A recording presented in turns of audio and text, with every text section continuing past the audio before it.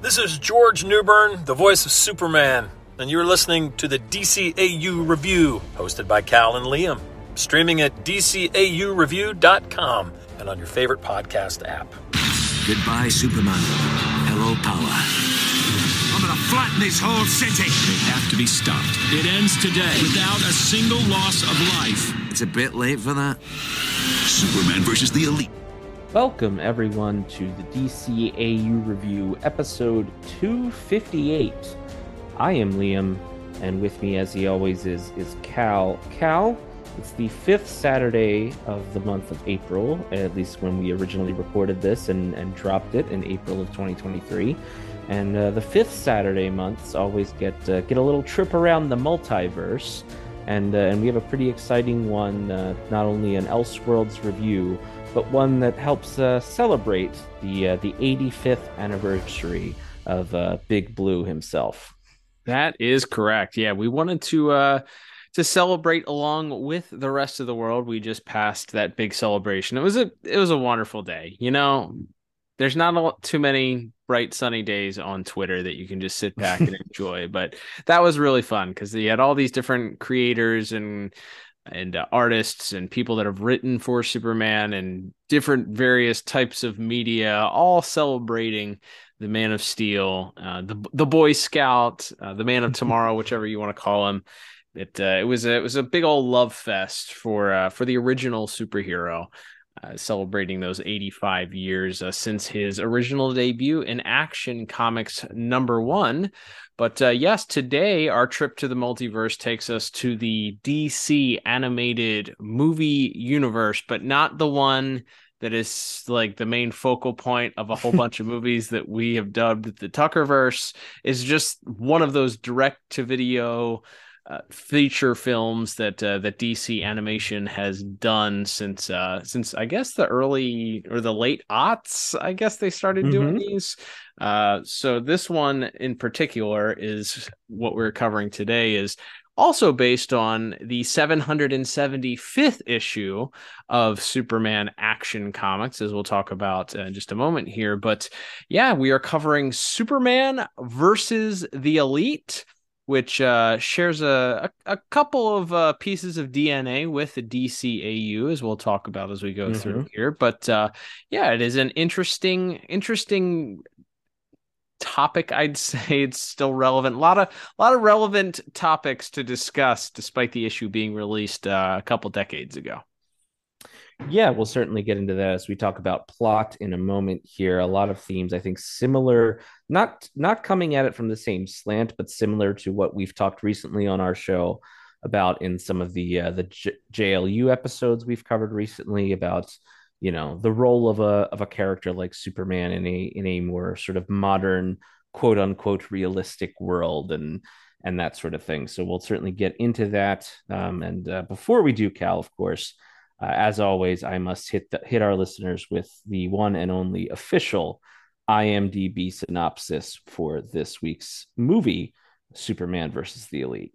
That is right, Liam. And of course, this movie was originally released direct to video here in the United States, at least on June the 12th, 2012, meaning we are coming up on the 11-year anniversary of this episode's release, or this movie's release, rather.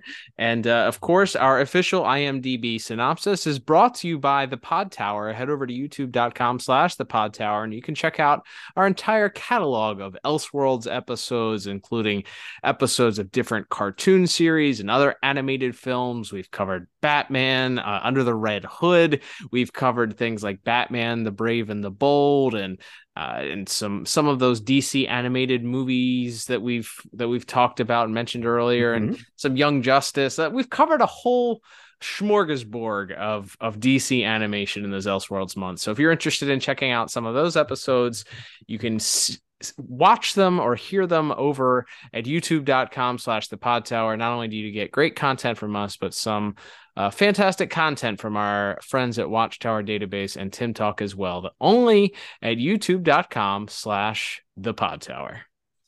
That's right. So this is the synopsis for Superman versus the Elite, which was written by Joe Kelly and directed by Michael Chang, with music by Robert J. Krull and animation by Telecom Animation Film Company, based on Action Comics number 775 by Joe Kelly and with art by Doug Mahnke and Lieber Mayhew. And that synopsis reads as such. The Man of Steel finds himself outshone by a new team of ruthless superheroes who hold his idealism in contempt. Okay. I think that's a bare bones, but it's a good elevator pitch for this Yeah. movie, I think. Absolutely, it is. And I think before we get into our synopsis, as we tend to on these more long form feature length films, we're not going to hit every beat by beat as we tend to do with the episodes, because that would likely end in a episode that went over 2 hours or more. So we are just going to sort of bird's eye view a lot of the plot here for the episode. But maybe before we do that, we just briefly touch on the fact that this was, as we've already mentioned, and you mentioned in the synopsis, an issue of Action Comics that came out in 2001, written by Joe Kelly, as you mentioned. And so this certainly is interesting that they decided to take a single issue of a comic that did not, it didn't, it's like it's a one and done self-contained issue, and they said, you know what, we're going to turn this story into an hour and 20-minute feature-length film. They definitely had to pad the runtime a little bit, I'd say. Yeah, and we've never reviewed the somewhat infamous Killing Joke adaptation, but I know that's a similar critique a lot of folks had for that one, was that there just wasn't enough to adapt into a movie with that when it came to that source material. And we can certainly get into that. As you said, Cal, we're not going to go beat by beat. So if you haven't watched this movie recently, might be worth, if you have the time to check it out. Like we said, we'll be hitting on kind of the major beats and then sort of discussing the overall themes more than a blow by blow recap. But yes, we sort of open up with an idealized metropolis. Superman and Lois Lane are kind of discussing his role in the world, and if Superman's starting to, maybe even before the elite show up, he's already maybe feeling like he's a little bit cheesy, a little bit outdated. His moral sense, his thought process of stop the bad guys and turn them over to the authorities. And are we kind of already seeing the cracks in that, and a little bit of doubts creeping into his mind. Well, it doesn't help that Lois is kind of ribbing him because of this whole bit that they start things off, which is like a Superman cartoon within the cartoon world. So they're watching a television, and Superman apparently has signed on for to use his likeness for this Superman cartoon, and he finishes up like the Superman character in the cartoon within the cartoon movie says, perhaps this time they'll learn that crime doesn't pay. And then they cut to the real Lois and Clark watching this in a shop window. And Lois is just really giving him the business, asking him if has he even ever said that line before. But it's Superman swears it's for a good cause, right? Maybe this time they'll learn that crime doesn't pay. It never occurred to me that the S stood for silly. It wasn't that bad. When have you ever said crime doesn't pay? Well, you can take the kid out of the cornfield. The producer said it would be inspirational. And who's profiting from all this so-called inspiration? Proceeds from the cartoon go to charity, Lois. And do you get creative input? Did I mention it all goes to charity? Point is, you have to protect your S. The world is always watching Superman. Well, not always. Ooh, smooth one, farm boy.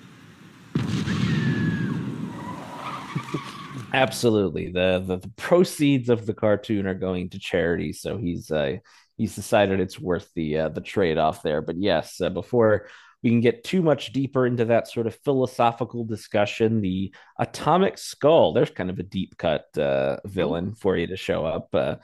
And is wasting no time. We see this is a PG-13 movie, so there's plenty of on-screen deaths and collateral damage in this one. And we see him taking his frustrations out, this atomic skull, on several civilians before Superman can finally intervene.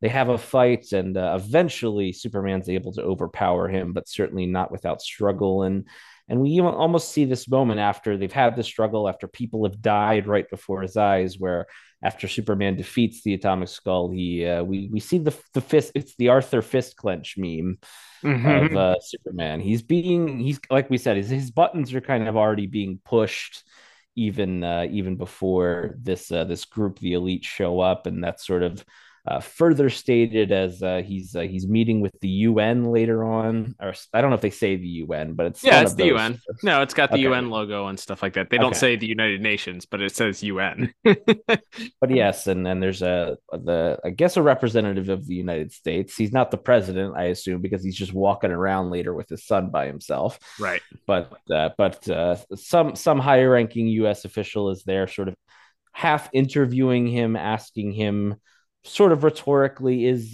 Superman the hero we need for the 21st century? Is it right to when Superman has the power to permanently put a stop to somebody like the Atomic Skull, should he be the one to do it? And sort of as they're having this larger friendly discussion, and Superman is sort of trying to appeal to the good nature that he wants to see the best in the people of the earth. He doesn't want to be a judge and jury here. While he's sort of appealing to that good nature, a shouting match breaks out between the leaders of two countries who are sort of on the brink of an intercountry war, a sort of civil war in the region, and we see that's that's really escalated in the next scene, as there's not only soldiers attacking each other, but then there's just a giant monster. Yep. and uh, and we'll talk, like I said, we'll talk about the fight scenes a lot, probably more in visuals. But here's where we are introduced to our mysterious supergroup known as the Elite, as they help take Superman down. We have Manchester Black, the leader, who's sort of has a grab bag of sort of vague psychic power. The old I would say. telekinesis randomizer. What do you need the telekinesis to be able to do? Read minds? Got it. He can read minds. He can Mhm. also speak into someone's mind. He can also, affect their brain. He can do all kinds of crazy things. Absolutely. We have a Cold Cast, who's the sort of the big bruiser of the team, has sort of another like nuclear powered a guy there. We have Menagerie, or Pam, as she is known in this movie, who may have the most vague powers of all. She just has like weird snakes that come out of her, and also she has wings, and she has some sort of alien reptiles that live in her body, I guess, and come out Somewhat, to I'd help say her. demonic. She's got like a demon thing Yes. going Okay. on too. Her leech. She's got like leeches that crawl out of her body, and Mhm. as we see later, infect people's brains. And I think there's some sort of intimated demonic type possession there.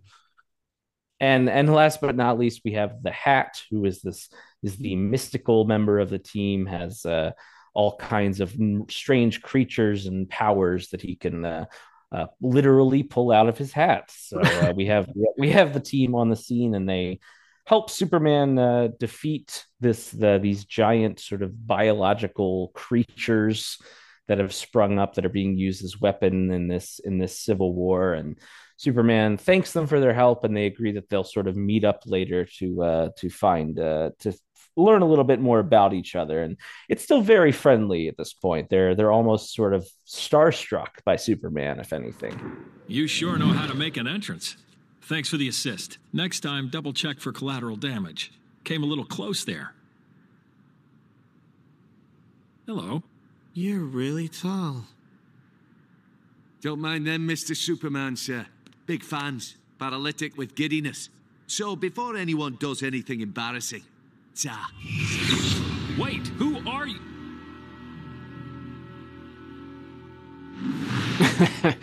Yeah, I will just add one of the things that they do touch on is that Superman is sort of, I would say, holding back a little bit as this Pakistani bioweapon is released, and as you mentioned, it's a giant monster bug looking thing. And he initially sort of is just kind of punching it and kind of going about it as if it were a living being. And Manchester makes sure that he tells him, he said, "Hey, look, this thing isn't living, so you can take the kid gloves off." So it's very well established at that point. Superman it then uses his X-ray vision to see that it is a biomechanical weapon. So he does make with the destruction very quickly after that. So that is the one thing that we get established here. Superman, as in most cases, and is in most, not all, thank you, Zack Snyder, but in most cases, does not kill. Of course, he's establishing that he is, of course, the Baron of truth, justice, in the American way, of course. So so we do get some more sort of introductions later on as Superman is formally introduced to this team, the Elite, as he gets their background, and we get Manchester's background. We don't really get the background of the other characters, but we get sort of this origin story where we learn he sort of discovered his powers by accident as a child, and he was the son of an abusive alcoholic father who not only verbally and may have physically abused him, he was abusive towards Manchester's little sister as well. And all of this comes about as retelling stories of how they, in order to survive, they were pickpockets on the street of whatever part of Great Britain he's from. You would hope Manchester, right? Yeah, you would think that. Maybe two on the nose. I don't know. No, he's from Leeds. Maybe, I don't know. Yeah, maybe the black is short for Blackpool. We don't know. There you go. Okay. Hey, I like where your head's at. We're just creating the backstory here. We don't have. So so he was on the street. They were survivors, and in a bit where his sister was in mortal danger, almost getting hit by a train, he was able to use his telekinesis to protect her. From that point on, he became part of the government's property, and they then used him until he was able to sort of win his freedom, I guess, at that point. And so he establishes that they look up to Superman, and they see him as a hero of theirs, and they're all acting sort of very in awe of him as we kind of move on from there. They're also within, like, I don't think this is the scene they establish it, but they also have this living spaceship, which was not a Bunny part of the comic. Yeah, Bunny, the spaceship. So not too shortly after this, as they return, Superman returns back to Metropolis to see if he can get additional information about this elite group. We do see that there is another tragedy occurring, and I guess it's also in England. Is it I think it's in England also. It seems to be across the pond. And there are two subway cars or trains that are stuck in a tunnel that is being attacked. There's a terrorist attack that is causing the tunnel to flood. These two subway trains are going to drown with full of people. So Superman goes over and attempts to try and do what he can to solve the problem, but it's very, very apparent very quickly that it's going to be more than a one-man job. So just in time, the Elite arrive to lend their support to Superman, and he begins sort of orchestrating how the rescue mission is going to go and imploring them to think outside the box, use their imagination. If they can't simply just teleport people out of the tunnel, what are they going to do? And Captain? Thank God. We have simultaneous attacks at both openings. The trains are trapped inside, filled to capacity. Flooding has begun to... Melt the blockage to slag and drag the lorries out. No time. The superstructure has been compromised. Collapse is imminent. Can you teleport the passengers? Teleport pods back home, mate. We're great kicking the snot out of wankers. But this... This is a test of your imagination. How strong are you? They set off on a pretty unique and interesting way of doing so, as Superman has to tunnel below the water, sort of cut out the square in which the train resides, and then lift it up with the help of Manchester, and then Hat uses magic to freeze the water so that they can lay the tunnel back down right on the frozen spot in the water so that people can be rescued. And it's at that time that we see that Manchester has caught up to a couple of the terrorists involved in the attack and begins questioning them, asking them, who they're working for and who's behind it all. And they're not too eager to share this information. And because of that, it's very apparent very quickly that Superman might have his hands full here as Manchester begins to sort of we see blood appear from behind their eyes, out of their nose and ears. So he's doing something to create some a mess within their skulls, to crush their brains, I suppose. And Superman yells at him to stop, that's not the way. They're not going to be the ones to serve justice. And we have our first initial sort of butting of heads here. Not bad for a guy who just kicks the snot out of wankers.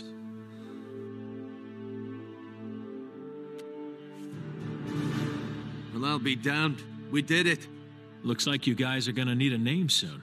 Guess what we found? Bastards! Manchester! Who put you up to this? Easy, Manchester. Not chatty? Fine. Pakalistani tweets about England's support of Bialia. You're killing them! Stop! Can't just let them get away with it, though, can we? We won't, but not like that. Why the hell not? No less than they deserve. Call this one a win and save the philosophy for the pub, then. Definitely. This team kind of reminds me of like The Boys. It's kind of like the modern day version of this team, the Elite. I was going to say, yeah, the writer of both the film and the comic, Joe Kelly, mentioned, I think specifically the Authority from Wildstorm was kind of the big was one of his big big inspirations for this. And we've talked about the Authority, I think, a very long time ago when we covered the Justice Lords episode, because that was also kind of the basis for that version of the Justice League. But basically just taking that idea of, well, if there were superpowered people in the real world, would they, have deference to any governing bodies? Would they play by the rules of the world when no one could stop them from doing otherwise? And so this is so introducing a team like that into what is a more sort of more morally black and white world of DC Comics is definitely. I think it definitely feels that way. And absolutely, I think things like The Boys and Invincible and other really popular sort of mega franchises on their own now all kind of can take a lot of inspiration from that, from this, and from, of course, that original Wildstorm Authority run as well. For sure.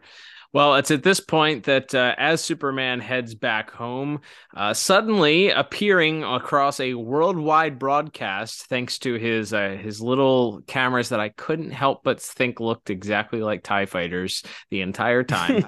But his little cameras that are broadcasting across the world, we learned that Manchester is announcing that the Elite are here to stay. He's sort of introducing himself to the public at large and letting them know that people that are in the underworld, people that are shadow governments and puppets are best be on the lookout, because they're going to be dealt with swiftly and lethally.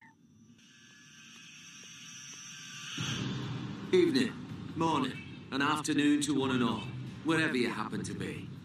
Please forgive this brief but important message regarding the safety of the civilized world. How are they doing this? Can you do this? This is a call out to the shadow cabinets, petty dictators and all-round tossers of the world. You're on notice.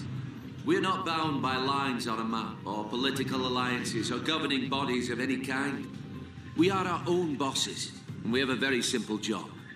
There are the good guys, namely us, and the bad guys, namely anyone who treats anyone else like trash to further their petty aims. We turn bad guys into memories. So mind your manners, lads and lasses, or we'll blow your house down. We're the Elite. You asked for us, world. Now you got us. At least they picked a name. Clark?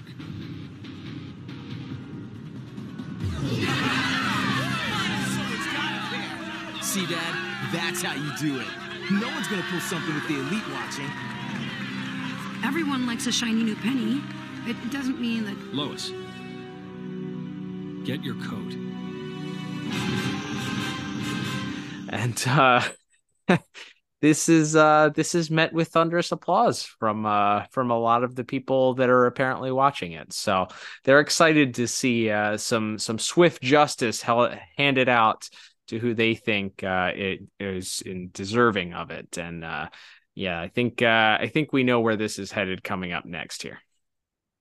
Absolutely. So there, at that moment, there seems to be trouble in one of these sort of fictional warring nations of Bialia, and as Superman goes to investigate, there's a giant sort of blue explosion of energy that hits him as he's flying in, and seems to not only cause quite a bit of distress in the city, Superman as well. And as he's sort of trying to get his bearings, some of the invading soldiers look to pull their guns on him, and things aren't looking too good for our hero. But then the elite comes in, even after their declaration of don't get in our way. They make a point of, they do save Superman's life, but they do so by lethally disposing of the soldiers that the guns at him. And before Superman can really protest, he passes out, as we find out that it was a cold cast induced slumber for him, thanks to this neutrino pulse that he puts out, that apparently some sort of nuclear explosion that directly targets neurological function. You know, one of those. We told you it was a grab bag of smorgasbord of whatever the hell's a cornucopia of different powers that Absolutely. This young man has.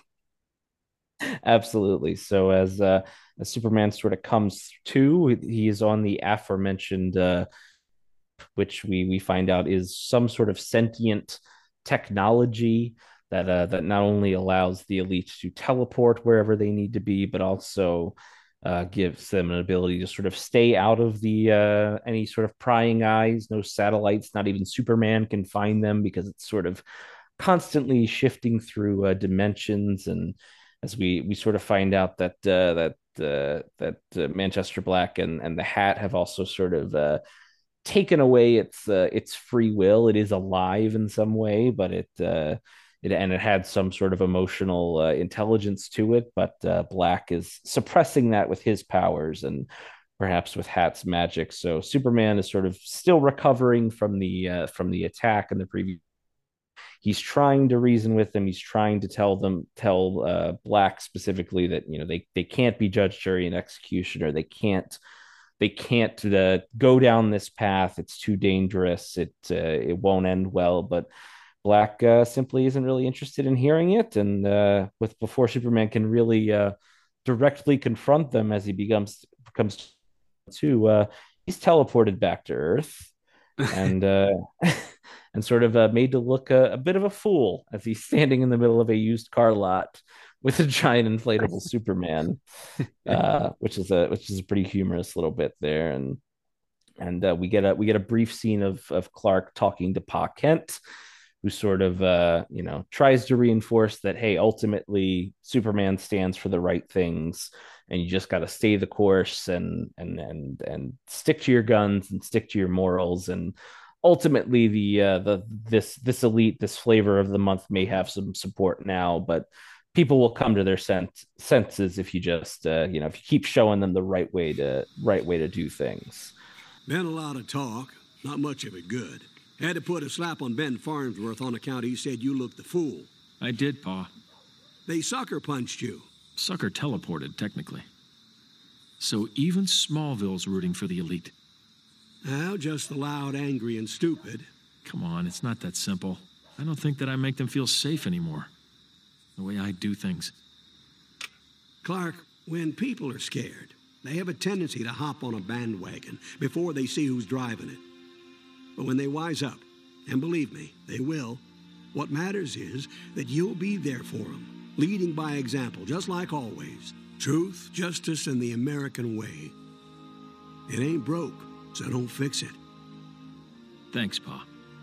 Besides, if those knuckleheads don't quit tugging on your cape, you can always kick their self-righteous asses to Kingdom Come. That the Atomic Skull has once again broken out of prison, is going on yet another rampage, which Superman and the Elite are, after a great deal of struggle by both Superman and the Elite, still working together after their differences.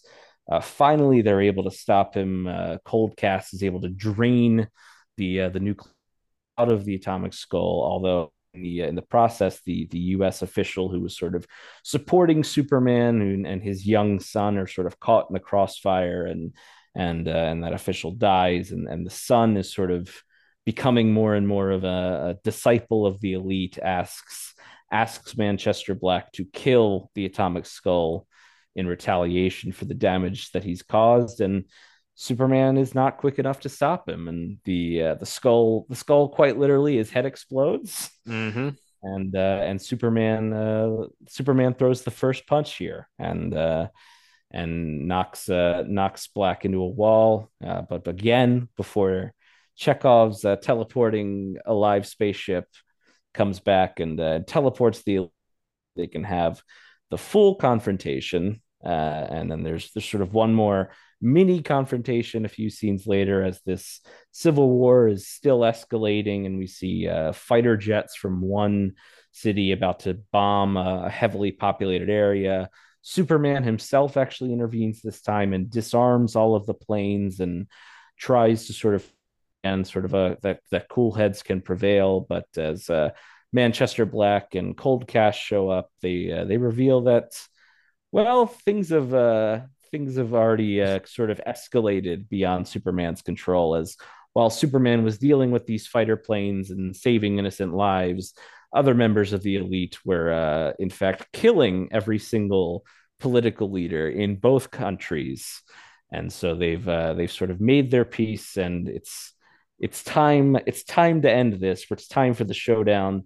Once again, Superman is pretty overmatched, but before they decide they're not going to have this final fight here, and Manchester, being sort of a theatrical sort of cat, is willing to give some time to get his. They have this final showdown, and it should be mentioned maybe one or two scenes before this, I think we forgot to mention, but while Superman has been dealing with all of these different action sequences and battles with the Elite and against the Elite, Lois has actually had a little side quest where she goes to London to try to learn a little bit more about this Manchester Black and his backstory, and a mysterious agent who happens to look and sound an awful lot like Manchester Black's supposedly deceased sister.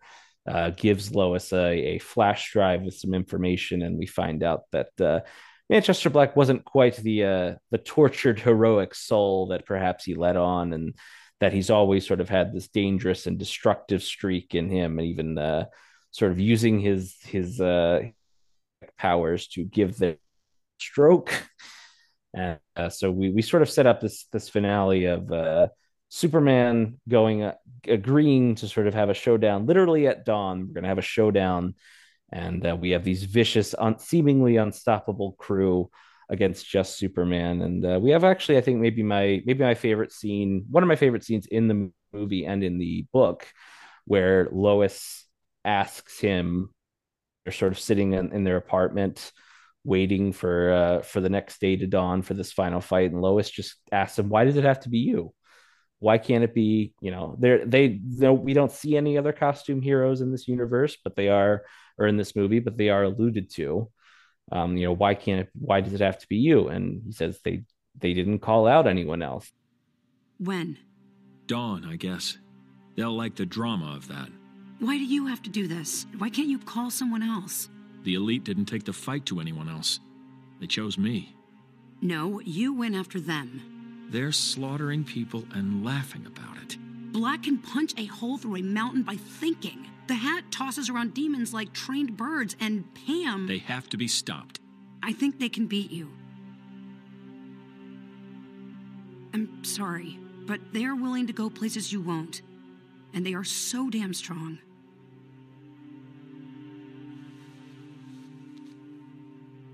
I heard a child say that he wanted to be in the elite when he grows up because it would be fun to kill bad guys. Fun to kill. People have to know that there's another way. They have to see that someone believes in humanity strongly enough To die for them?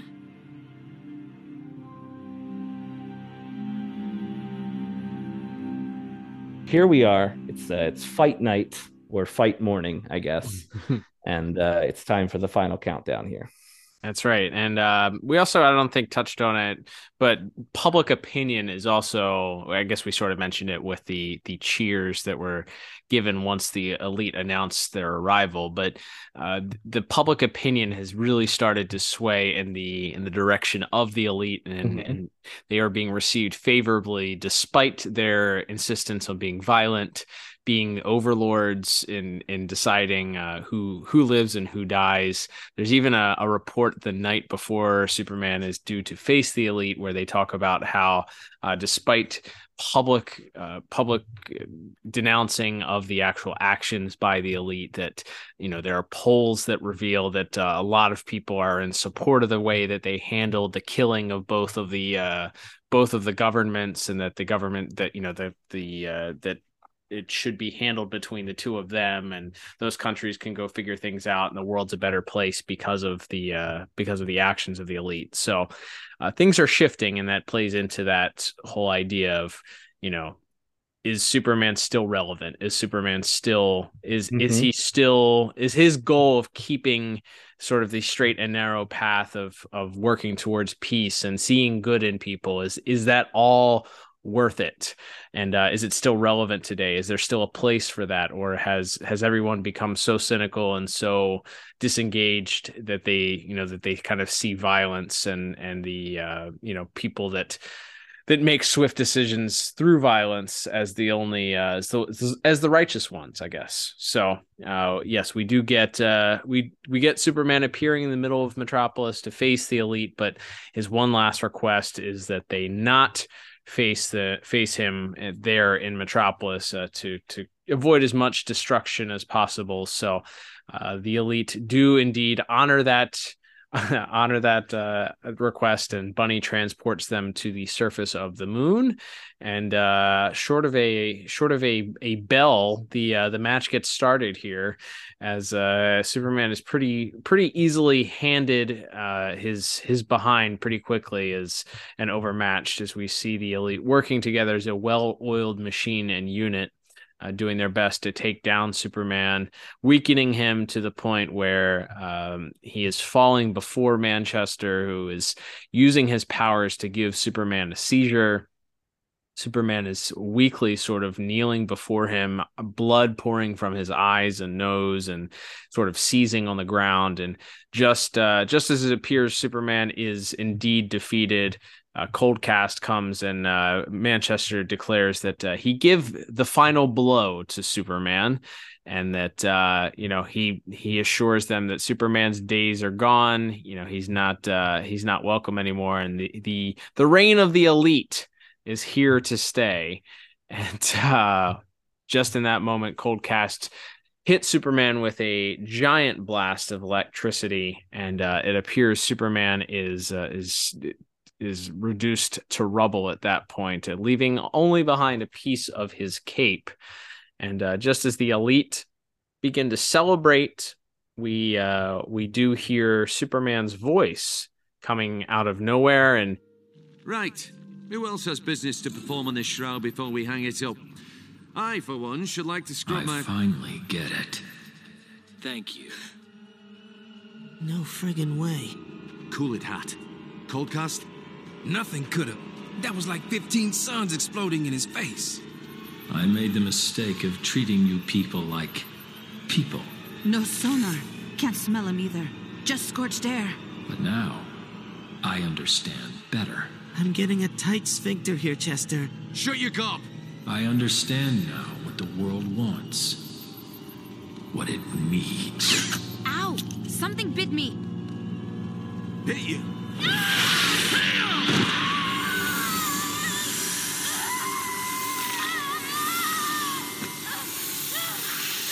Do something!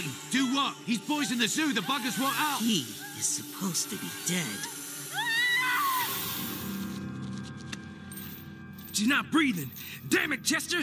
She's dead? Bugger me. He's playing it our way. Leave her. Blister the land and flush him out. I can't. Not after a blast like that. Call the ship and get Pam to sickbay.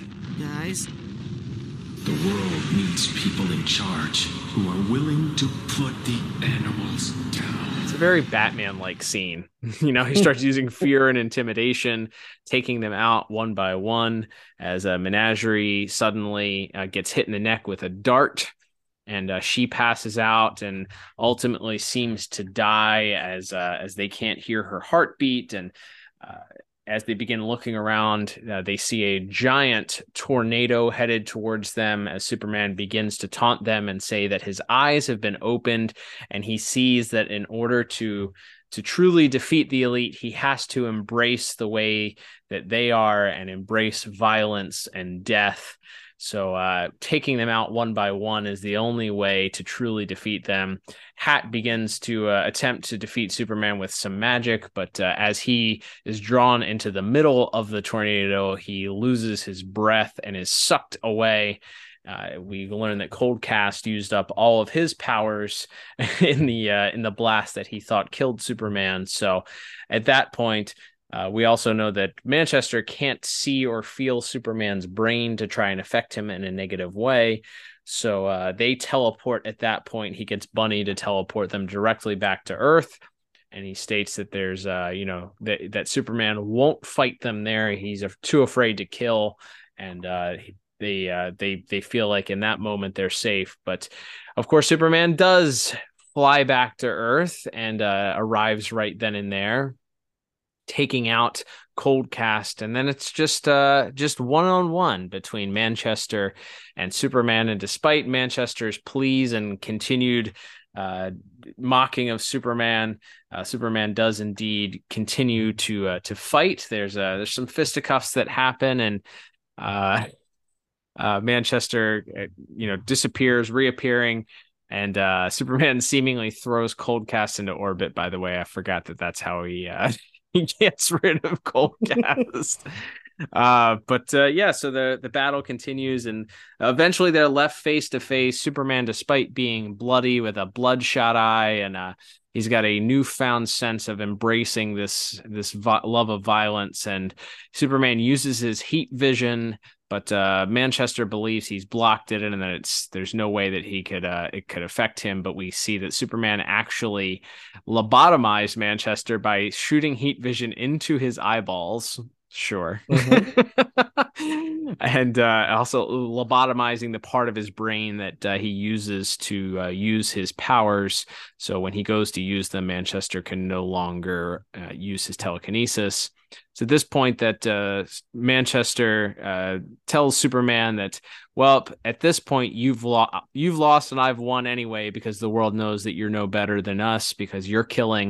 And that's when Superman unveils and reveals that, in fact, it was all a giant ruse. As not only were the people in the city, as they looked around and saw destruction, it's revealed that Superman's robots from the Fortress of Solitude were there to support him and kind of be his own super team behind him, protecting individuals from the destruction that was occurring around them. But then not only were the citizens of Metropolis safe, but Superman reveals that the rest of the elite were simply transported to the Fortress of Solitude in the midst of the tornado by the previously mentioned robots. They all have headaches, but they're not dead, that's for sure. And the people of Earth at that point are sort of their eyes are opened as this was all broadcast, and we see that maybe the way of the Superman is the right way, and this way of violence is not the way that should be embraced. So we do get a sort of happy ending as Superman and Lois fly away, and he remands the elite. They're going to be taken to a supermax prison of some kind, and they will face justice another day. But we get Superman and Lois flying off into the sunrise, and that is the end of our movie. It's puts a nice little bow on things. Truth, justice, in the American way lives. And Superman is indeed still relevant, I'd say. Absolutely. So as we begin to wrap up, before we give our scores here, I guess just big picture, like we sort of touched on at the beginning, this heads into territory that we've talked about in depth not too long ago. That being the idea of how does Superman fit into the world? Although interestingly, rather than looking at it, as we said in the previous movie, they're both looking at Superman as a metaphor for America to an extent, for the U.S. Mm-hmm. But in the case of the Justice League Unlimited story arc, it's more about what he's doing and the lines he is crossing, whether he means to or not. Mm-hmm. He kind of needs to examine himself and reevaluate and not take those risks, not step over those lines. Whereas this is sort of asking not quite the opposite question, but sort of looking at him in that same way and going, well, but shouldn't he? Shouldn't he be, punching the Atomic's head, skull's head off his shoulders? Right. Instead of letting him, turn people into ash right in front of him. Right. Shouldn't he be stepping in when, political leaders are starving their own people and causing all of this death and destruction? And I think we come to it at this conclusion, which is what that whole final battle is about. And we'll certainly talk more about that in visuals in a minute here. But it comes to this point where we go, maybe there should be somebody that has that role in the world, but it shouldn't be him. Mm-hmm.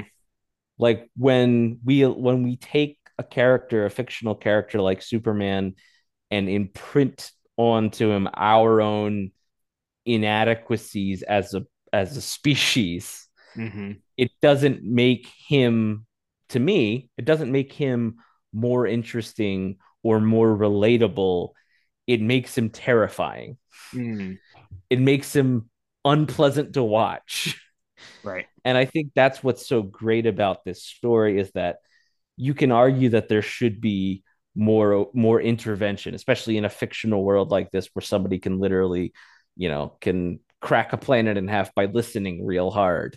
Mm-hmm. Like when you have people with these, extraordinary abilities, and say, yeah, maybe he should be more proactive, and we see him be a little bit more proactive as far as like, disarming the planes without killing a single person. He kind of makes that statement that, hey, maybe I do need to be a little bit more proactive, but I can't, there's still certain things that I can't do. All I can be is the example. I can be the fireman. I can make sure, I can do my best to make sure nobody gets hurt, or as few people as possible get hurt, but I can't be the guy who rounds up everybody who sets a fire, Right. And I think that's what makes this story so interesting, and what makes the conclusion where we see him, though it turns out to not be true, step over that line, and how uncomfortable it is, where even, the son of the man, the US official, is in the streets going, but it can't be, Superman can't do this. Mm-hmm. Like we may long for a big strong man, or a group of people to quote unquote solve all of our problems through, and threaten violence against anyone who we see as a danger. But when we put that into action, it doesn't work. All right. Right. Like it's, I don't know if I'm no, I think the way I look at this particularly well.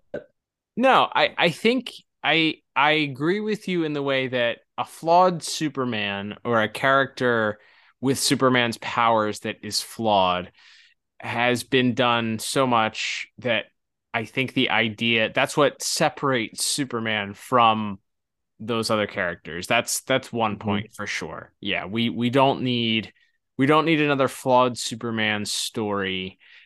We don't need a Superman who's struggling with being a good guy. Like we don't need that.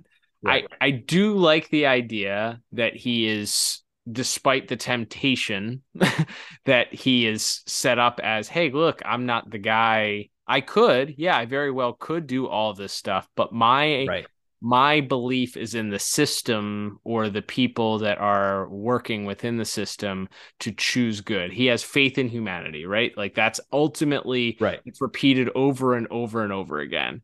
I think that the flaw with that is that in real life, the people that have the most power oftentimes are the people that are the most corrupt or the most untrustworthy people that you can Right. imagine.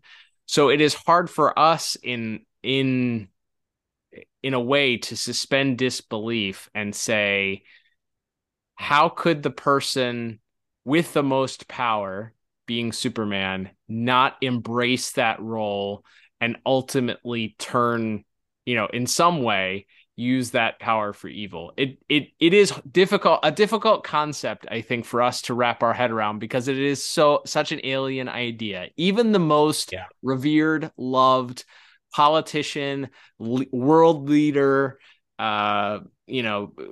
whatever figure you want to look at, Right. Celebrities, athletes, any of it. exactly, there is a deeply flawed, they're deeply flawed individuals. Like they have the ability to use whatever gifts they've been given to hopefully push more good than bad, but we know that they're still flawed individuals. So I think what you're getting at, or what's communicating there, is yes, it is an interesting idea that he is so, and I think this is what we've talked about over the last 257 prior episodes whenever we've had the opportunity to talk about Superman and why you love the character, especially the classic portrayal of Superman, is that he is just, at his core, he is inherently good.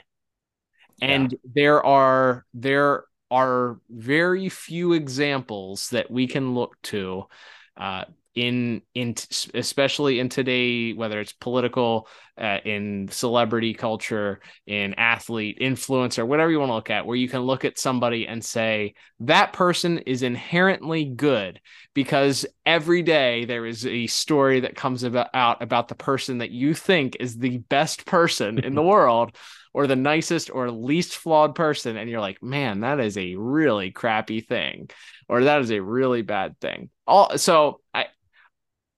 I mean, it leads back to the idea of Superman as a Christ-like figure. You have a person that is perfect, that is unable, that has no flaws, that is selfless, that embraces peace and love of your fellow man, and a desire to uphold the right, things that are right, and fight for the underprivileged, and all of those things. Like, so I think because of just the nature of the world, it is very difficult to marry those two concepts together and not think that the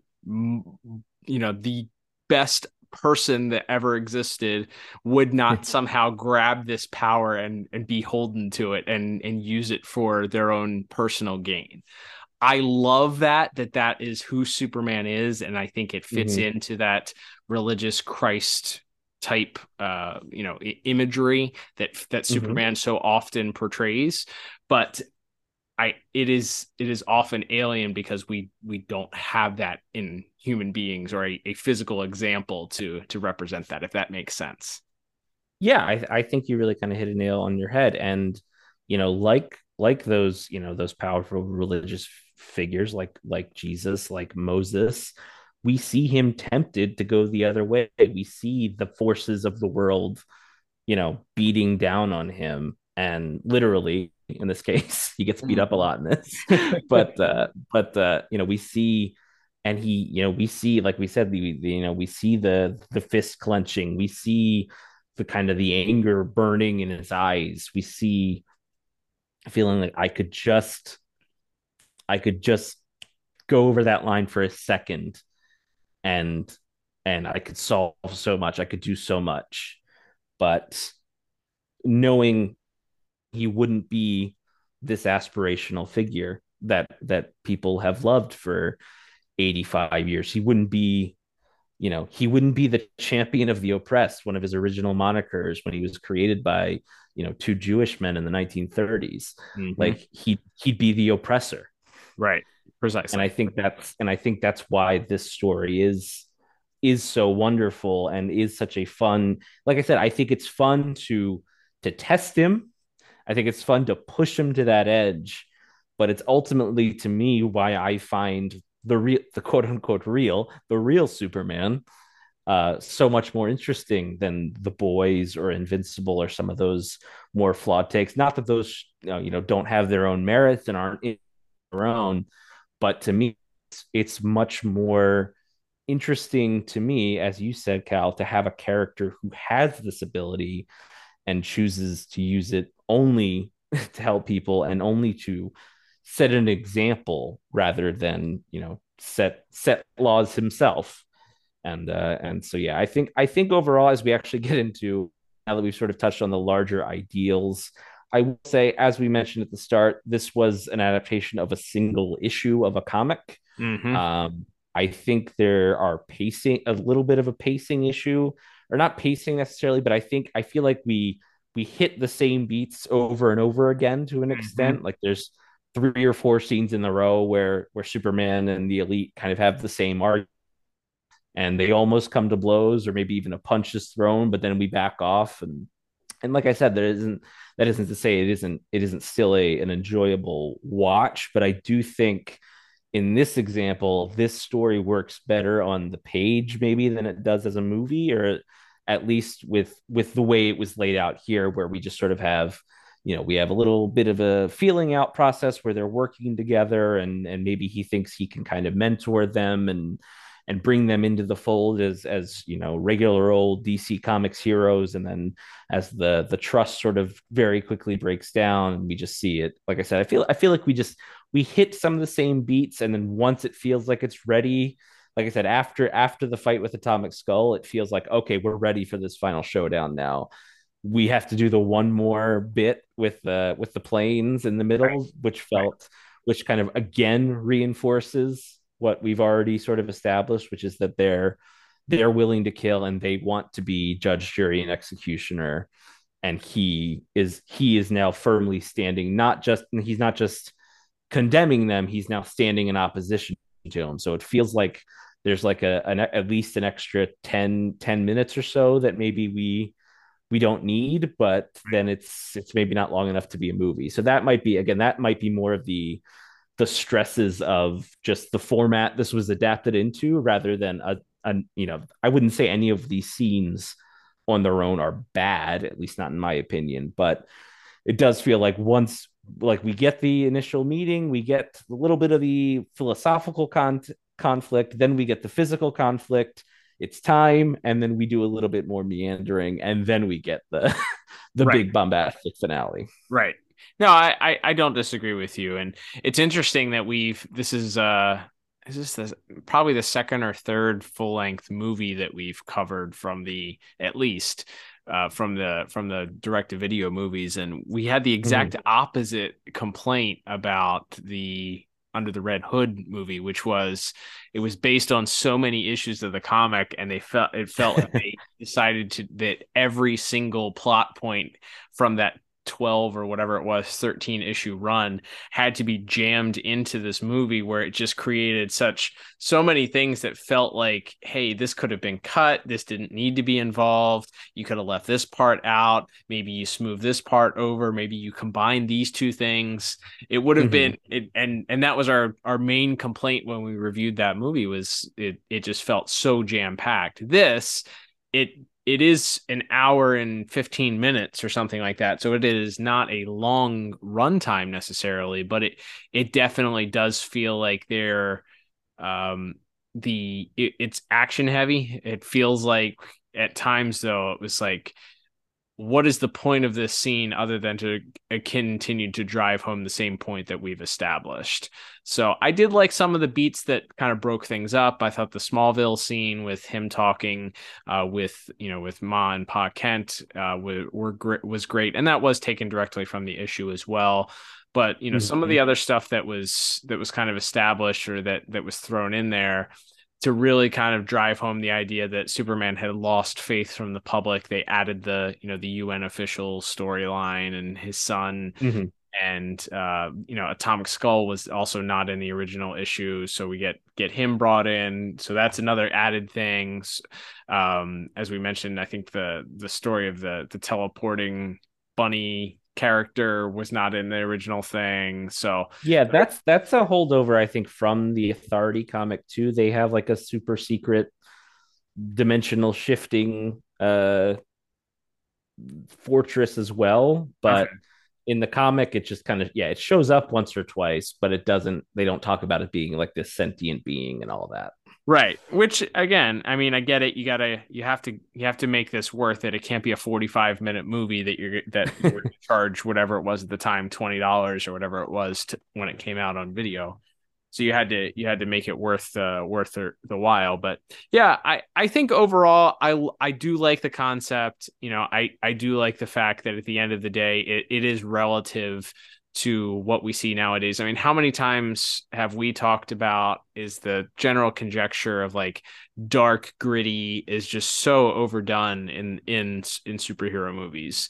Now, you could argue that the latest Batman movie was dark and gritty in some ways, but I think that they also addressed that within the own movie. But Batman also is a dark, gritty superhero, so we recognize that for certain things the tone should be, but with Superman, it should be lighter, it should be less heavy, it should be less dark. To kind of convey those character traits. So I do like that it's relevant in that way. I do like that it does touch on some of the things, the ideas of, the US being the good guys, and to violence is the way that we establish that we're the good guys. And there's certainly some political, the media stifling different pushing narratives. I thought that I was like, man, this could be played today. This media choosing to push one narrative of the elite being the heroes. I thought that was interesting. But yeah, there's certainly lots of relative good things that touched on. Some of it has been touched on to the point of probably being overdone a little bit. But again, this was 10 years ago. This is before Batman v Superman. This is before the entire Snyderverse existed. And a lot of the critique I feel like has come from that. So prior to The Boys, prior to Invincible, all that stuff being more in the mainstream. So it does a fine job, I think, of balancing what it had to do. Again, I love the idea of trying a stab at an important story like this that was, rather than just nailing one of the hits, because that seems to be one of the things that people just expect, is that they're just going to cover all the hits. We're going to do Hush. We're going to do Superman Doomsday. We're going to do Blackest Night. We're going to do Under the Red Hood.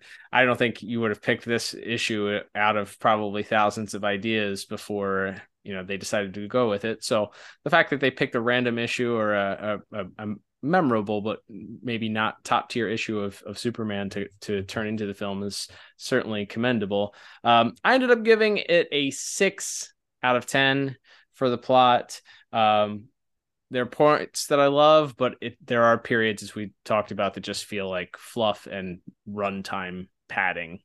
So yeah, that's why I ended up with a 6 out of 10. What about you? Yeah, I went just 1 point higher. I went 7 out of 10. Like I said, I like the overall ideals of this. I love the comic. I genuinely. It's by the way, it's a free issue on the wonderful DC Universe app if you're if you're in the US right now. So you could read this digitally for free, or perhaps head to your local comic store and then pick up a used copy as well. But I really do recommend people read the issue, because I think as a standalone comic book, it's absolutely fantastic. But yeah, for all the reasons we've covered, I love what it does. I love an examination of Superman like this, especially when it has the resolution that it does. But yeah, just like I said, I think we got maybe we take a couple too many left turns in the middle of the movie, just kind of just spinning our wheels before we get it back on track for the finale. So but still, I think a pretty enjoyable time. Still a lot to sink your teeth into, especially from, as we've just spent quite a while talking about, the sort of the philosophical side of Superman and these characters that we all love so much. And from there, Cal, we will move into the visual and animation section of our show. Once again, this piece was directed by Michael Chang, and the animation was provided by Telecom Animation Film. So we have some pretty. It's a new world, like we said, just completely new character designs done for this movie. John Suzuki was lead character designer on this show, has worked as a character designer on quite a few other projects, including animated shows like Teen Titans and several of the other direct-to-video animated films. Overall, what stands out to you about the look of this particular film? It's certainly unique. I don't think it truly captures, and well, it doesn't really capture what the original issue looked like. It reminded me more of modern day Frank Miller drawings than anything. Superman's very wide. Yes, he tends to have a large chin. There's times where he looks just like big and hulking, and I think compared to what we're used to, modern day Superman, while he's tends to be muscular, maybe in the animated portrayals of the Man of Steel, I will say that this one made him a hulking Man of Steel for sure. He's got broad shoulders, big chest, big chin, big eyes. Everybody is big mouth, big teeth. Like, he's just big guy. Big Blue, I guess. So yeah, I think initially I was concerned that it would be distracting, but I think because it's an hour and 12 minutes, you get used to it very quickly. There is certainly some Eastern animation influence in the way that some of the characters Absolutely. look. Lois, I would say, tends to have more of an Eastern animation influence. But I think overall everybody looks interesting and is eye-catching, and you settle into things, as it goes on. I'd say there's a couple of scenes where Superman looks even more sort of cartoonish or caricature-ish. In some of the scenes, his features are really exaggerated, and you get a lot of close-ups of his face, especially in some of the fight scenes. But I imagine with a full-length feature film that you have, different storyboard artists and maybe different parts of the animation studio doing different parts. So that may have led to some of the inconsistency in how the characters looked from part to part. But I think overall everybody looks interesting. The Elite, I'll say Manchester Black certainly lines up with the way that he looks in the comic, as far as having the purple hair and the Union Jack shirt and the black overcoat and all of that. Cold Cast, a little bit different. He looks a little bit more like what's the Teen Titans villain that works with what's his name? Not Wildebeest. What's his name? Blanking on it. Mammoth. Yeah. He reminded me more of like Mammoth. Like he's built to be like a big hulking type creature, despite being a human. So Hat's interesting. There's lots of things that they do with his character design throughout, and Menagerie is certainly probably the most visually interesting of all of the outside of Manchester Black for that team. But I think overall, I think the design of the series, while not lining up with how the artwork for the comic looked, has its own style and flow. And there are a lot of scenes in the movie that were, I don't want to use the word breathtaking because that seems to be too superfluous too cliched to say. But there were a lot of scenes that were like, man, that scene looks really good. The Smallville scene with where they're eating the pie on the Kent farm porch. You get this beautiful setting sun, and just the way that the hues in that scene, the oranges and the reds, the way that the whole scene is lit, is just creates this warmth that goes along with Pa Kent. Like when you think Pa Kent, you think warmth, you think comfort, you think he's there to give Superman the advice, and that's what that whole scene is about. And I think the coloration and the setting and everything, and the pie that they're eating, all of that just feeds into like this is Superman regrouping, this is Superman getting comforted, and all these things kind of are what gives the most powerful being in the world comfort. Is just this simple type of life and watching the sun set with his parents in Smallville, Kansas. But yeah, what about you? What did you think about the way that the designs of the characters and the way that this whole film was animated?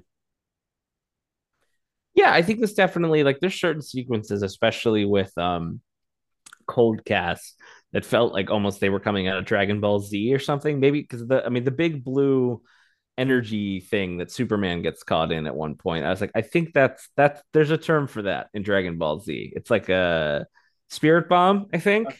I've never seen an episode, but it's like a big blue power orb of energy that one of the guys shoots. Okay. Somebody can, people listening to this are pulling their hair out because I'm getting the lore wrong, and I apologize. uh, but yeah, so definitely felt like there's a lot of Eastern animation, like a lot of big like energy, different colored energies clashing and smashing against each other with Superman's heat vision going against sort of this.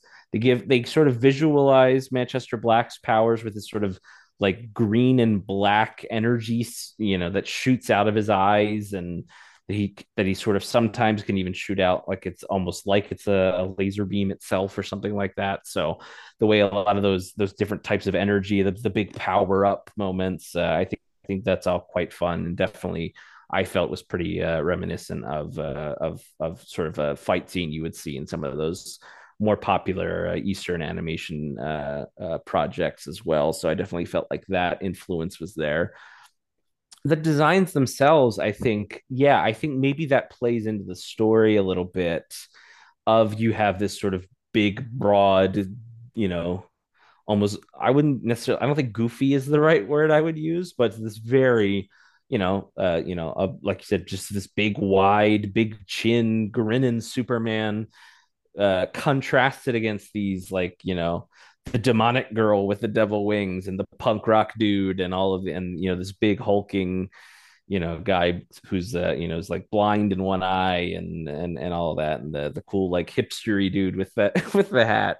So I think it almost does help to have sort of a more broad, over the top Superman design. To I think it better contrasts him with the again, not that there's like a realism attempted with any of the characters in this. It's very, like I said, it's very colorful and over the top and all of the character designs. But I definitely think they're being sort of people in these sort of very edgy outfits, whereas Superman's still this big beefcake in red and blue tights and with a big red cape. I think that contrast works really well as well. And then of course be remiss not to talk a bit more in length, I guess, about that. The final fight scene first, the beating that Superman takes from the from the elite. As mentioned, we get a lot of blood as he kind of does the same thing we see him do earlier in the movie, where he's messing with his capillaries and bursting blood vessels in his face to make his eyes bleed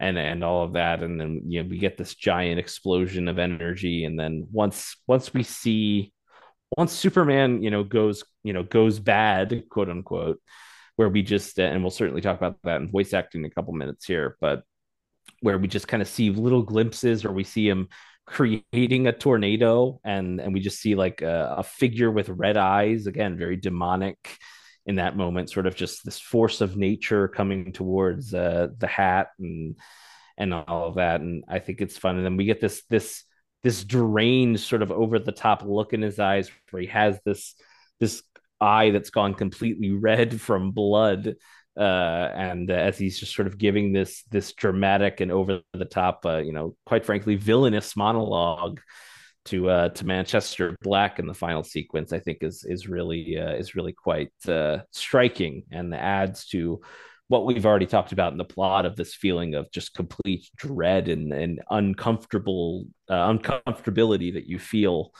when it seems like maybe Superman has crossed the line in that moment. So, like I said, all things considered, I think it did take a little while to settle into. But overall, I really enjoyed the visuals, and I thought the animation itself, especially in all of the action sequences, this is a very action heavy movie. I thought I had to give this a pretty strong 8 out of 10 for my visual score. Nice. Yeah, I gave it the same exact score. Just hitting on some of the highlights.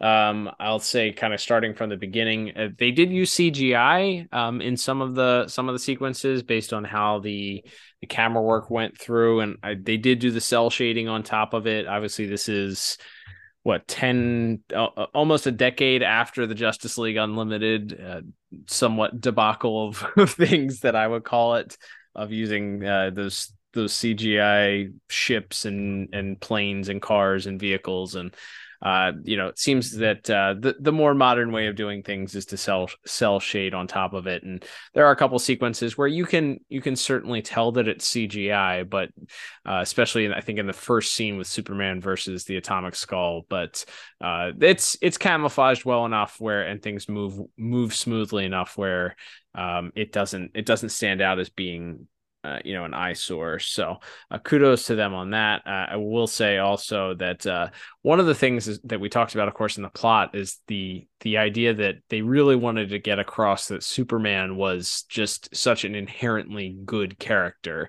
And one of the things that I picked up on that they did is in this in the discovery as Manchester Black is telling Superman his backstory, he actually goes through his brain and allows him to see the vision that he creates a vision for Superman to see of his backstory. And in the telling of the story of his sister nearly getting hit by the train, she falls off a platform as she's being chased by 2 police officers in front of the oncoming train.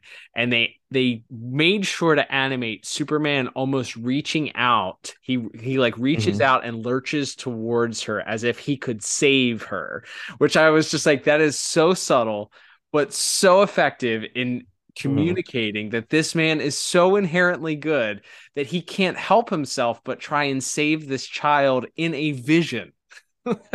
Yeah. Like what a really fun little tiny way of storytelling and really hammering home the idea. Like, you can say it as much as you want to. You can have him, be corny or say the lines or whatever, and show him, trying to protect people or, not killing the bad guys. But that's just something that's so subtle that to me drove the idea home that he's so good. He's trying to save a mirage in this vision that this character is showing him. So, so cool. I loved that. So there's some stuff, by the way. I encourage you, not only if you're going to watch this, but to make sure you go back and read the issues we've already suggested. But there are some panels that they directly did lift visuals from. The one scene where Superman's flying around, he's kind of eavesdropping, and he sees the group of kids that are playing, and the one group of kids are sort of bullying. The one group of kids dressed like the elite are bullying the kid dressed like Superman, making him be Superman because he's like the smaller, weaker kid. That panel is directly lifted from the comic. I appreciated that. And so I, go back and kind of do the compare and contrast for sure to look at those. But yeah, a lot of murder in this movie. Not only Atomic Skull, of course, kind of evaporating people. I like the way that they visualize that. They turn gray and sort of dissipate almost into sand. Based on his nuclear energy. He's a cool looking character, also a very different look than what we saw him in Justice League Unlimited. That one, he's Dayglow green. Here he's got like a purple hue, and his skull itself is sort of floating in his head. And so it's obvious the same character, but definitely a different color palette used. So I appreciated that. And he actually kind of goes through this metamorphosis through the entire movie, as he mentions kind of an offhand quote at the beginning of the the movie that the atomic bomb that went off creating him continues to go off inside of him, so there's still a reaction that's occurring, so it kind of creates, he begins getting larger as the movie goes on. The killing of Atomic Skull was interesting too, because there's slow motion that's used in that sequence, and then his skull bursting into like 100 pieces. It's just not a visual that I will forget anytime soon. And I think just some of the set pieces also that they chose. I already mentioned Smallville. I love Lois and Clark's apartment. It just feels cozy and small, and feels like a little home for them. Speaking of visual things with Lois and Clark, like they're very like physically affectionate with each other in like a way that feels like a couple that's been together for a long time are. Like it's very effortless, and we'll talk about that more in voice acting, but there's just little ways, even in that last scene before the final fight where they're at the apartment and they're watching TV, the way he just kind of tries to put his arm around her and comfort her, and all of that. Like there's some really nice sort of simple little flourishes in the visuals that I think help inform that story and make you feel like they truly care for each other.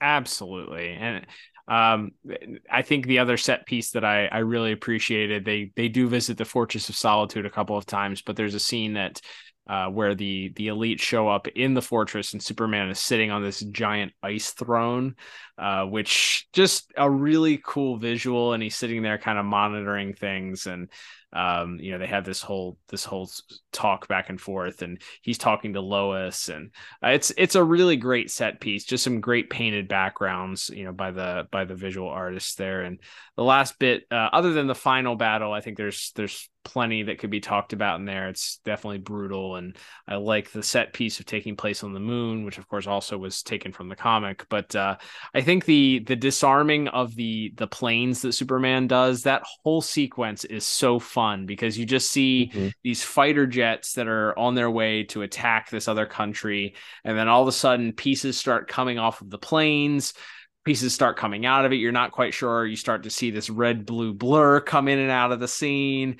Then you start to see, planes dropping. And then you really see, of course, heat vision come out and disarm some of the missiles. And then you start to see Superman come in and take out some of the pilots. And eventually they land on just sort of the sequence that's on the ground. And you start seeing planes drop into frame, and then a pilot drop, and then Superman swoops down, and then he swoops out of frame, and then another piece of the plane drops, and there are people just kind of standing there reacting. It's a really fun sequence, and we'll talk about it in a second, but I thought the music accompanying it was great also. But yeah, 8 out of 10 from both of us. I think that's pretty strong for maybe not what we would point to as maybe our favorite animation look of all time, but I think there's a lot to appreciate for how this thing comes together in the different sequences.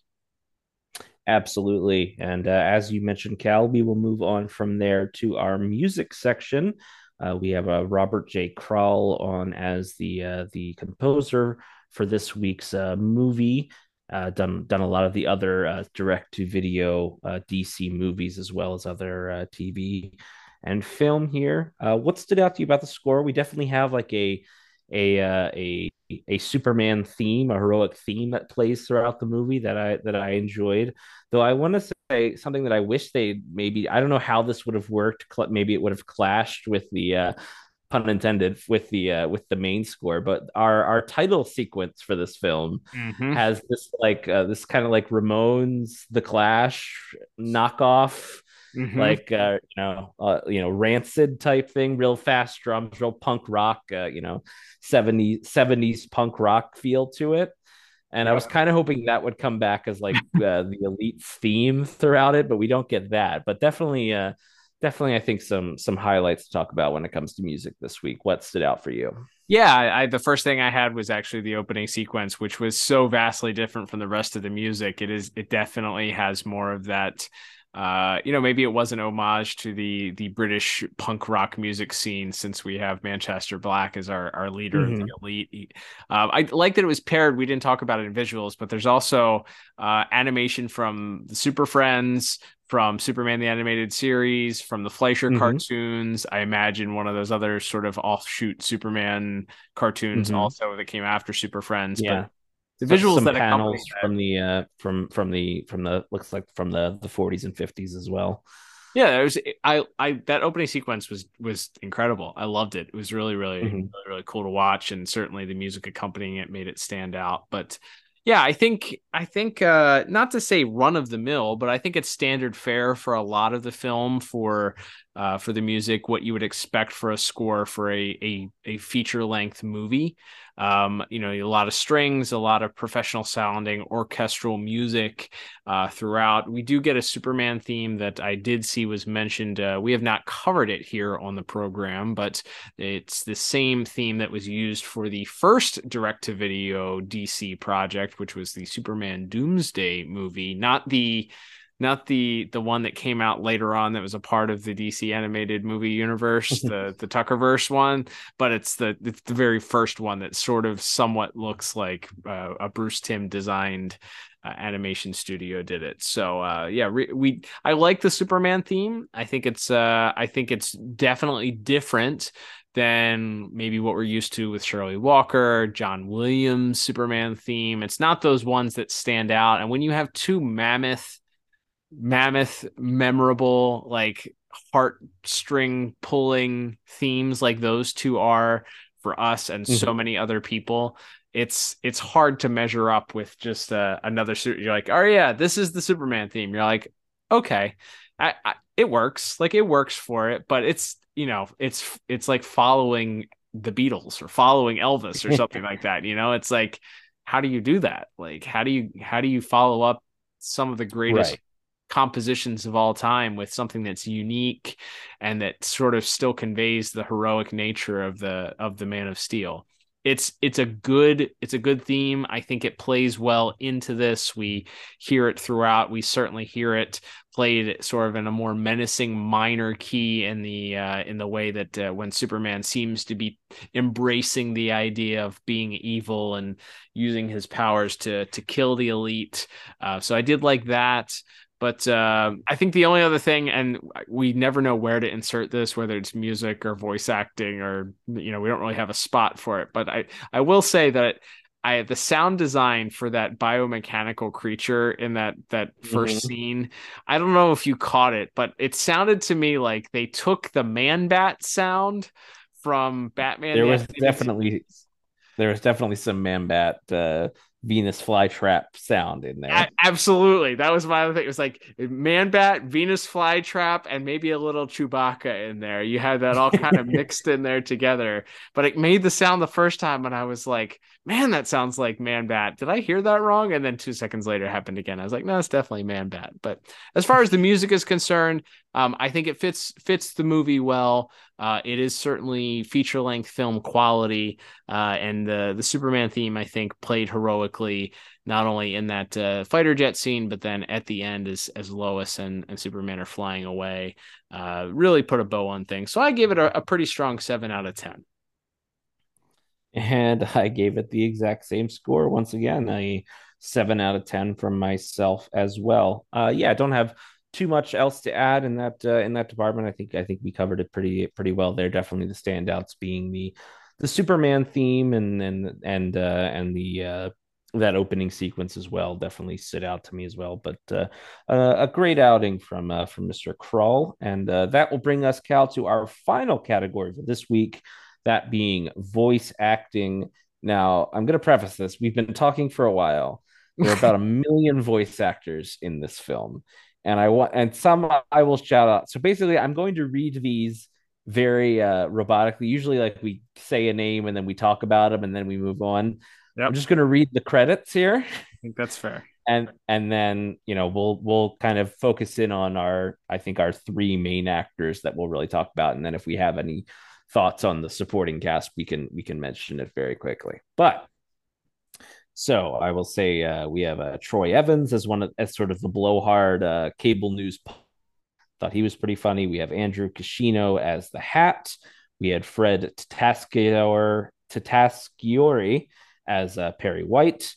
We have Gray Griffin as the young Manchester Black in her flashback. We have, of course, DCAU legend Tara Strong as the young Vera in her flashback. We have Paul Eiding as Pa Kent. We have another familiar name, Melissa Disney as Menagerie. We have Jennifer Hale playing the kid who doesn't want to be Superman, which is a funny little bit. I don't think we mentioned, but yeah, that's a good bit.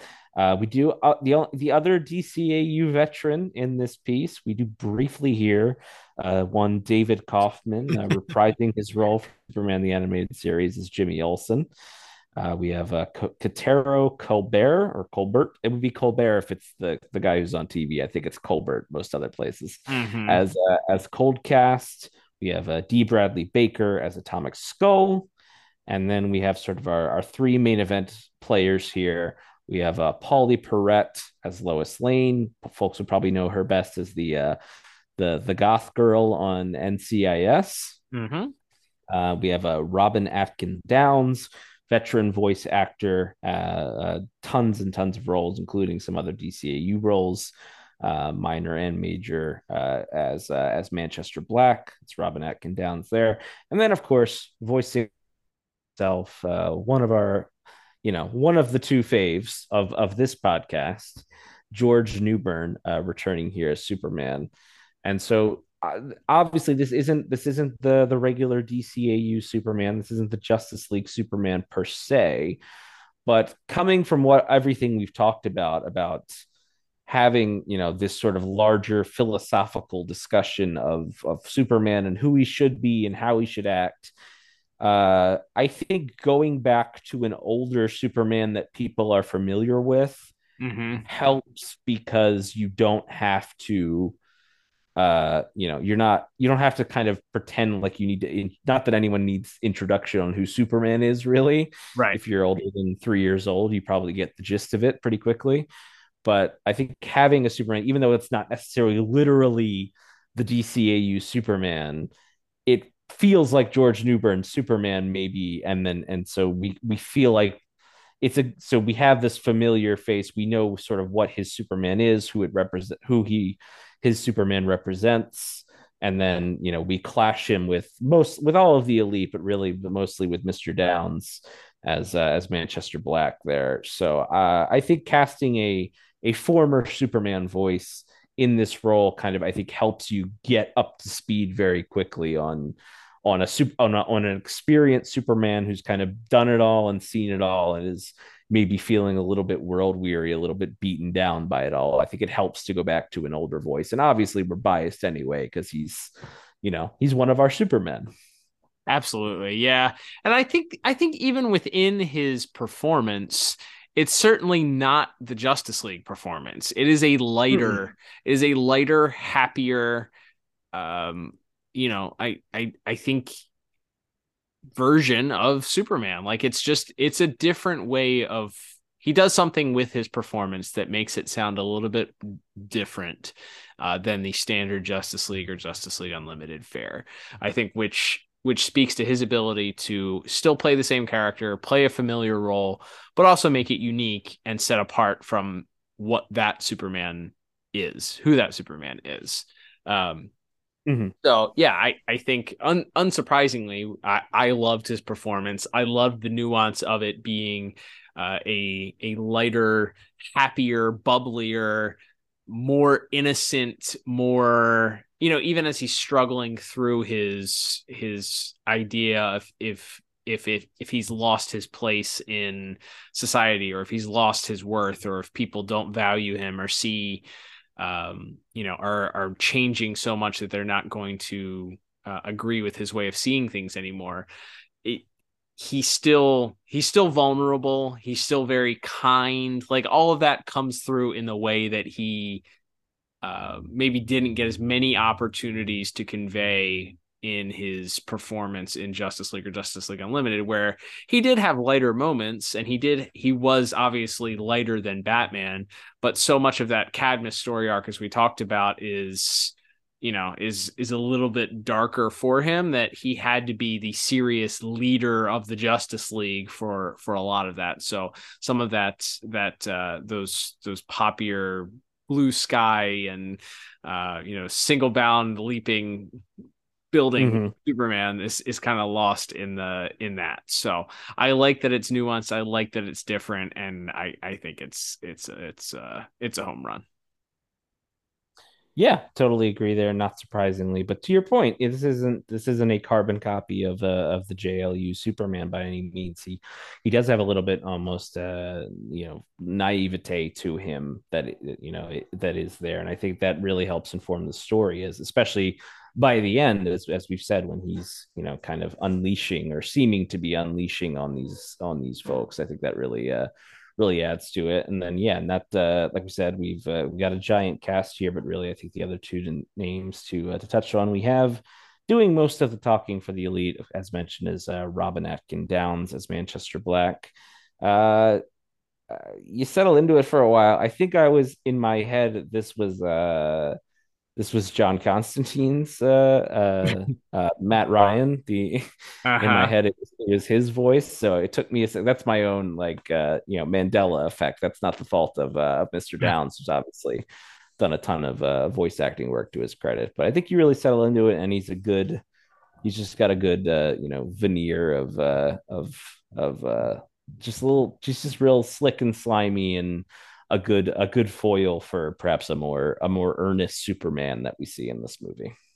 Yeah, I agree. And I think maybe I don't know if I know he's from London or was born in London, so I don't know if his true accent is as much of the Cockney British accent that he sort of takes on for the role, but it feels very natural. He hits the it's a good day in it, without a hint of irony a lot. Obviously, that's become more of a meme nowadays when mocking the British accent. But it sounds very natural. I thought he was fantastic. He's a perfect foil. He does sort of start off in a little bit lighter tone and then gets darker as the entire movie progresses, to the point where at the end, where he's sort of prepared to murder Superman, and relishing it at that. It's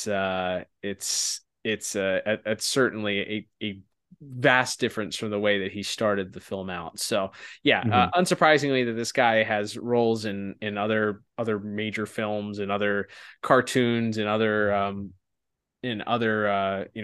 different mediums. So he's very talented. He comes across as a menacing adversary to the Man of Steel, and a natural foil at that. So yeah, I thought his performance was outstanding. Yeah, absolutely. And we talked about George Newbern having to flip that switch in the final scene when he's going, when he's putting on the evil Superman act. And then on the other hand, you have Mr. Downes kind of having to, in the visuals, we see he has tears in his eyes, which again is kind of ripped right from the comic, where he's sort of pleading with Superman, being like, you're not supposed to do this. Like, you're not supposed to come down to my level. And he sort of begins to he's angry, he's upset, and then he's terrified, kind of all within a couple of minutes of screen time. So yeah, great job by Mr. Downes. And I like Miss Perrette as Lois Lane. Like, she doesn't get a ton to do, but she gets a little bit, as mentioned, sort of a side quest in this, where she's doing a little bit of the investigating herself. And yeah, her, like we said, her playing off of George Newbern, and their, as we talked about, their very loving relationship. I think she works for a Lois Lane in this story as well. So for all those reasons, I ended up giving voice acting a very strong 9 out of 10. Yeah, I just went 1 point higher. I actually went with a perfect 10 out of 10. I think the only voice that we really missed was a gentleman by the name of Bruce Timm, played one of the MI5 agents. So an unknown actor there, getting his due.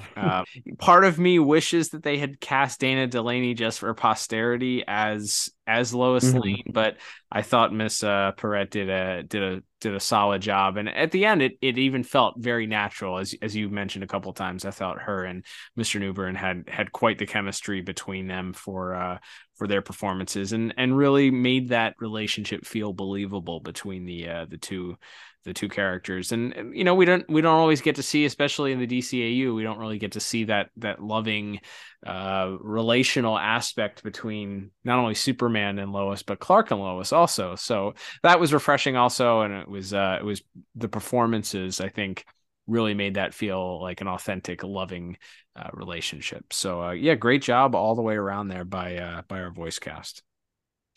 Absolutely. So at that point, Cal, that will begin to move us to our final scores for this week. And tallying everything up, I appear to have arrived at a final score of 31 out of 40 for this week. And despite our differences of scores, I guess we disagreed in two different categories, but in both of them we kind of flip-flopped on giving a point higher than the other. So I also ended up with the same exact score of 31 out of 40. Well, how about that? As we often say, even when we don't agree in the individual categories, somehow life finds a way, and we end up with the same final score here.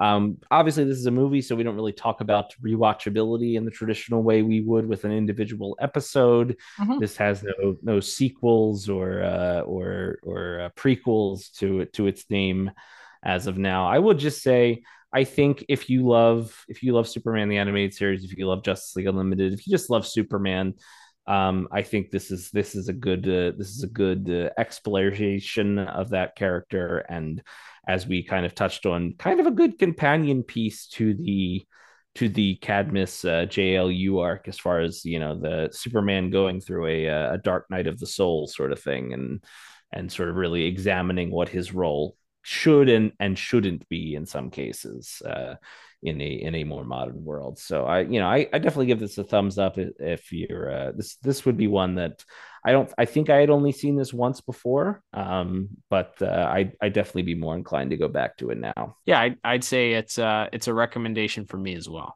Well, that will begin to wrap us up this week. Cal, thank you everybody for listening. This was a little bit of a longer one, but like you said, this is kind of one of our big celebrations of Superman here on his 85th birthday year. And certainly we will be covering more Superman later in the year here, but wanted to give him a special spotlight on our Elseworlds event. So thank you everybody for listening, whether you do so on Apple Podcasts, Google Podcasts, Spotify, or of course, as mentioned earlier, on the Pod Tower YouTube channel. We do appreciate that. A good free way to support us is to just subscribe on whatever platform you do happen to listen to us on, and if that platform allows you to leave us a review or give us 5 stars, gives us a thumbs up or whatever, we would appreciate you taking the time to do that. That does help bump up our show in the all important search algorithms. If you'd like to support the show more directly in a financial sense, there are a couple of links in the description of this episode, wherever you're listening to it, that can take you there. Either a direct little donate button where you can buy us a coffee, or of course you can head to our store at dcaureview.com and always pick yourself up a hat or a shirt or something. We appreciate those that take the time to support us financially. We always appreciate them, and everybody who listens. You know, listening alone is a great way to support our show. So we thank everybody for listening. And Cal, as we look to turning the calendar page to a new month next week, I think it's time once again to look to the future. The future, Liam? That's right, all the way to the year that's 50 years from now, whenever now is. It's another Batman Beyond / the Zeta Project month coming up on the horizon for the month of May. But thankfully, we'll be kicking it off with a Batman Beyond review next week, and I can't wait for that. But until then, I'm Liam. And I'm Cal.